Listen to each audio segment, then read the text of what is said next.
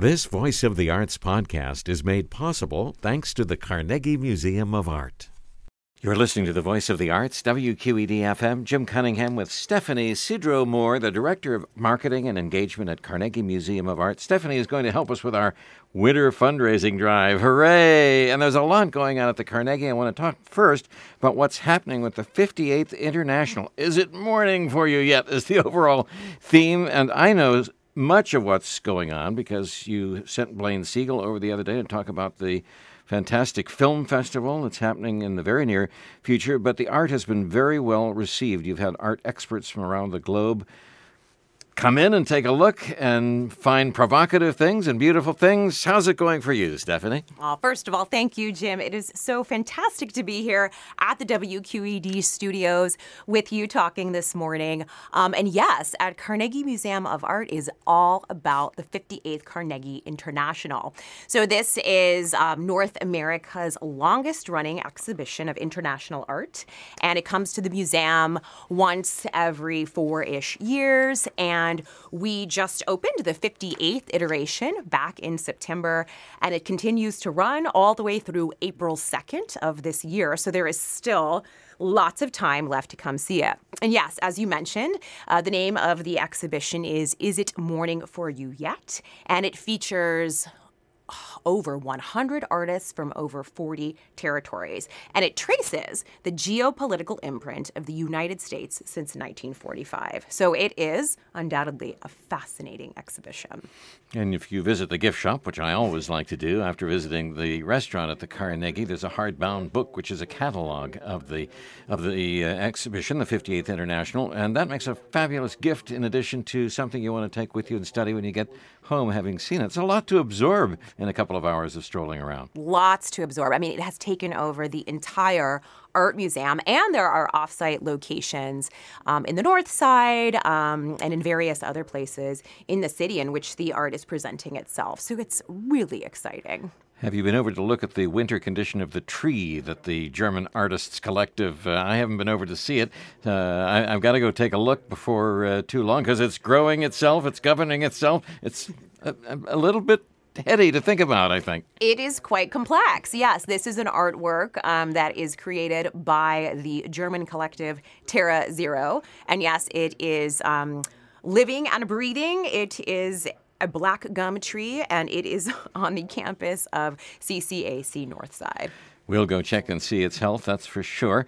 And wow, the film festival really got me buzzing with Blaine yesterday. There's an astonishing range of movies from around the world that you're not going to see anywhere else. This might be your only opportunity in your lifetime to catch them. That's correct. The 58th Carnegie International Film Festival starts on March 3rd. It goes all the way to March 12th. And it is a series of 11 historic films, as you mentioned, from all around the world. And they dovetail into this theme that the exhibition traces, the geopolitical footprint of the United States. Some of them are taking place at Carnegie Museum of Arts Theater. Some of them are taking place over at Row House Cinema in Lawrenceville. And you can check out the whole lineup on cmoa.org. How has the press reacted, the art world, to your exhibit this year? They can be contentious sometimes, and it's a show that's provocative. We are incredibly grateful to all of the reviewers and all of the critics who have come by. And when I say they have all come by, they've all come by. It's been just remarkable. The press from not only the region here in Western PA, but also from other cities in the United States as well as other countries. We've had visiting press throughout the run of the exhibition, and those critical reviews have been really powerful. So great. What else is going on? You've got a podcast that I know something about. We do. So sort of backing up a step, part of the event series of the 58th Carnegie International has been a conversation series called Refractions. And so this series has been running throughout the entire duration of the exhibition.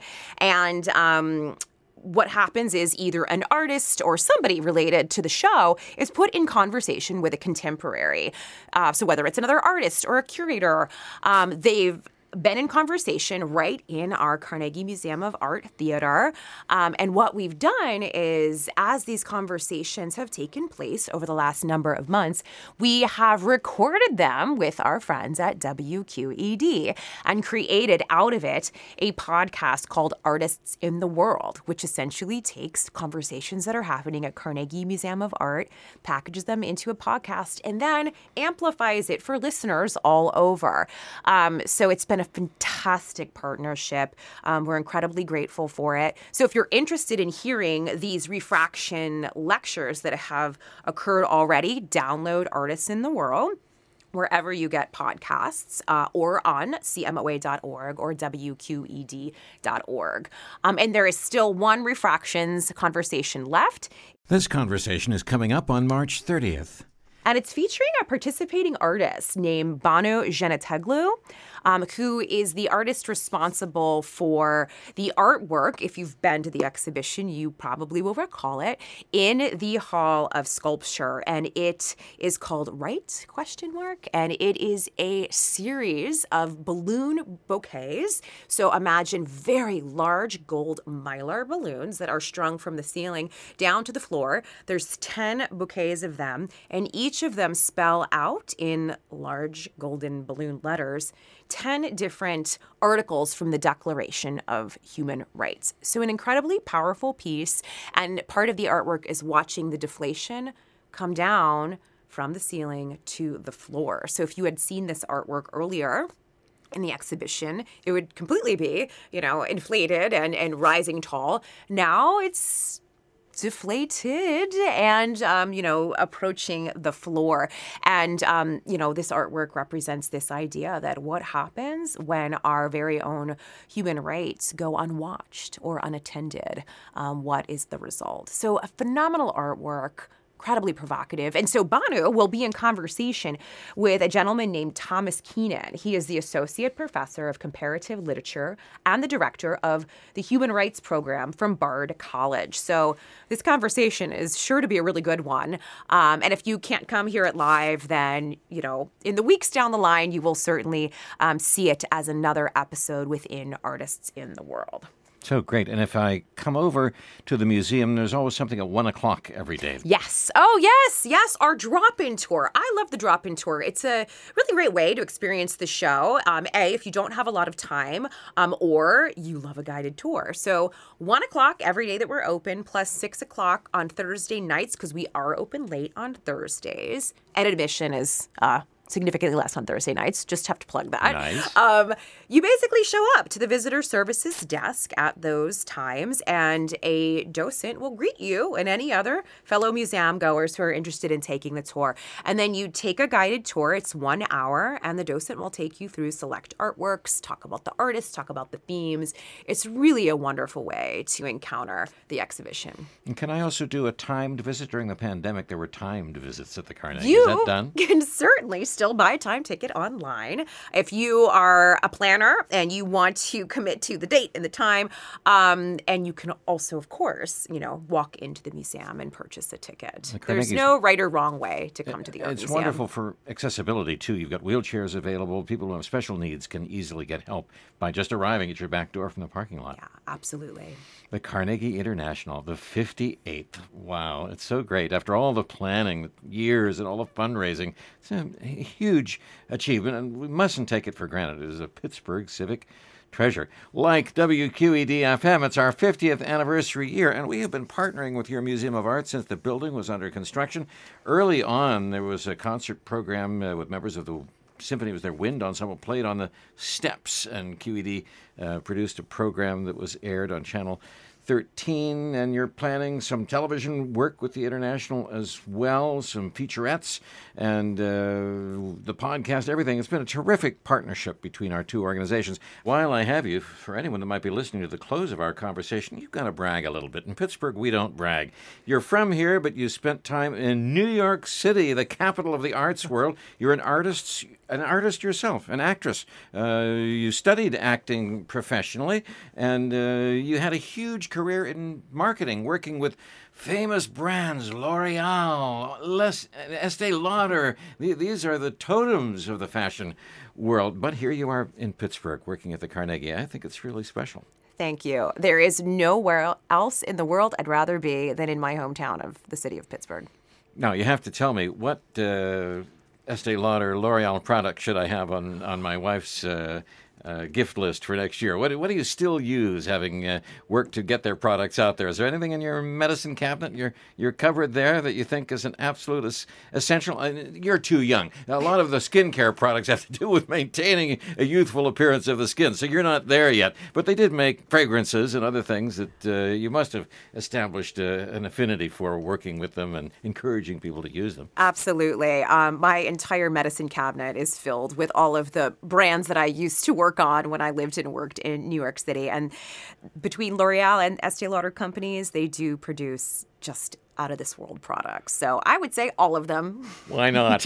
And I go to Target once in a while. You did some Target work, too, did you not? I think my whole house is filled, to my wife's horror, with the plastic boxes you get at Target. I like to shop there for groceries, too, but there are certain Target essentials that I think are unique. That was a small part of your early career, was yes, it not? in between Estee Lauder and Target, between Estee Lauder and L'Oreal headquarters, I did work for Target headquarters, which was just another fantastic company. Particularly as a marketer and a communicator, learned from some spectacular practitioners and, of course, had a lot of fun. And, they're like Trader Joe's, a brand that has unbelievable... Certain people just love to shop at Target. I remember when they were new, my brother would always say, when I was out visiting him in San Diego, we've got to go to the Target. We've got to go shopping at Target. Now, of course, they're all over the world, and particularly in this country, they're everywhere, but even in Kaufman's downtown these days. But they're a special organization, the Target folks. My goodness. Oh, well, this is a big topic. You haven't told me the play that you really loved being in your theater work. Oh my goodness, like 100 million years ago. Let's see. I really enjoyed Kiss Me Kate. That was one of my favorite musicals that I performed in. I played not the leading lady, but the second leading lady. Lois was the character's name. And then in college, in university, I was Lola and Damn Yankees. That probably ties for, the top two musicals that I performed in. And study of the arts, it's a beautiful thing for everything that you might pursue in your life, whether it's the business world, the marketing world, any path of life is, I think, enhanced by starting with the arts. I mean, it's no secret. The skill set that the arts brings to an individual is transcendent. You can apply what you learn as a piano player or a singer or a music theater actress to pretty much any other profession out there that you might want to contemplate pursuing. As a marketer and a communicator, we are storytellers. And in my undergraduate work, pursuing music theater, you learn how to tell a story and you learn how to read an audience and how to get what you need to get through that story with that audience through the ways in which you're storytelling. So I always love to talk about studying the arts, whether it's recreational or whether it's professionally.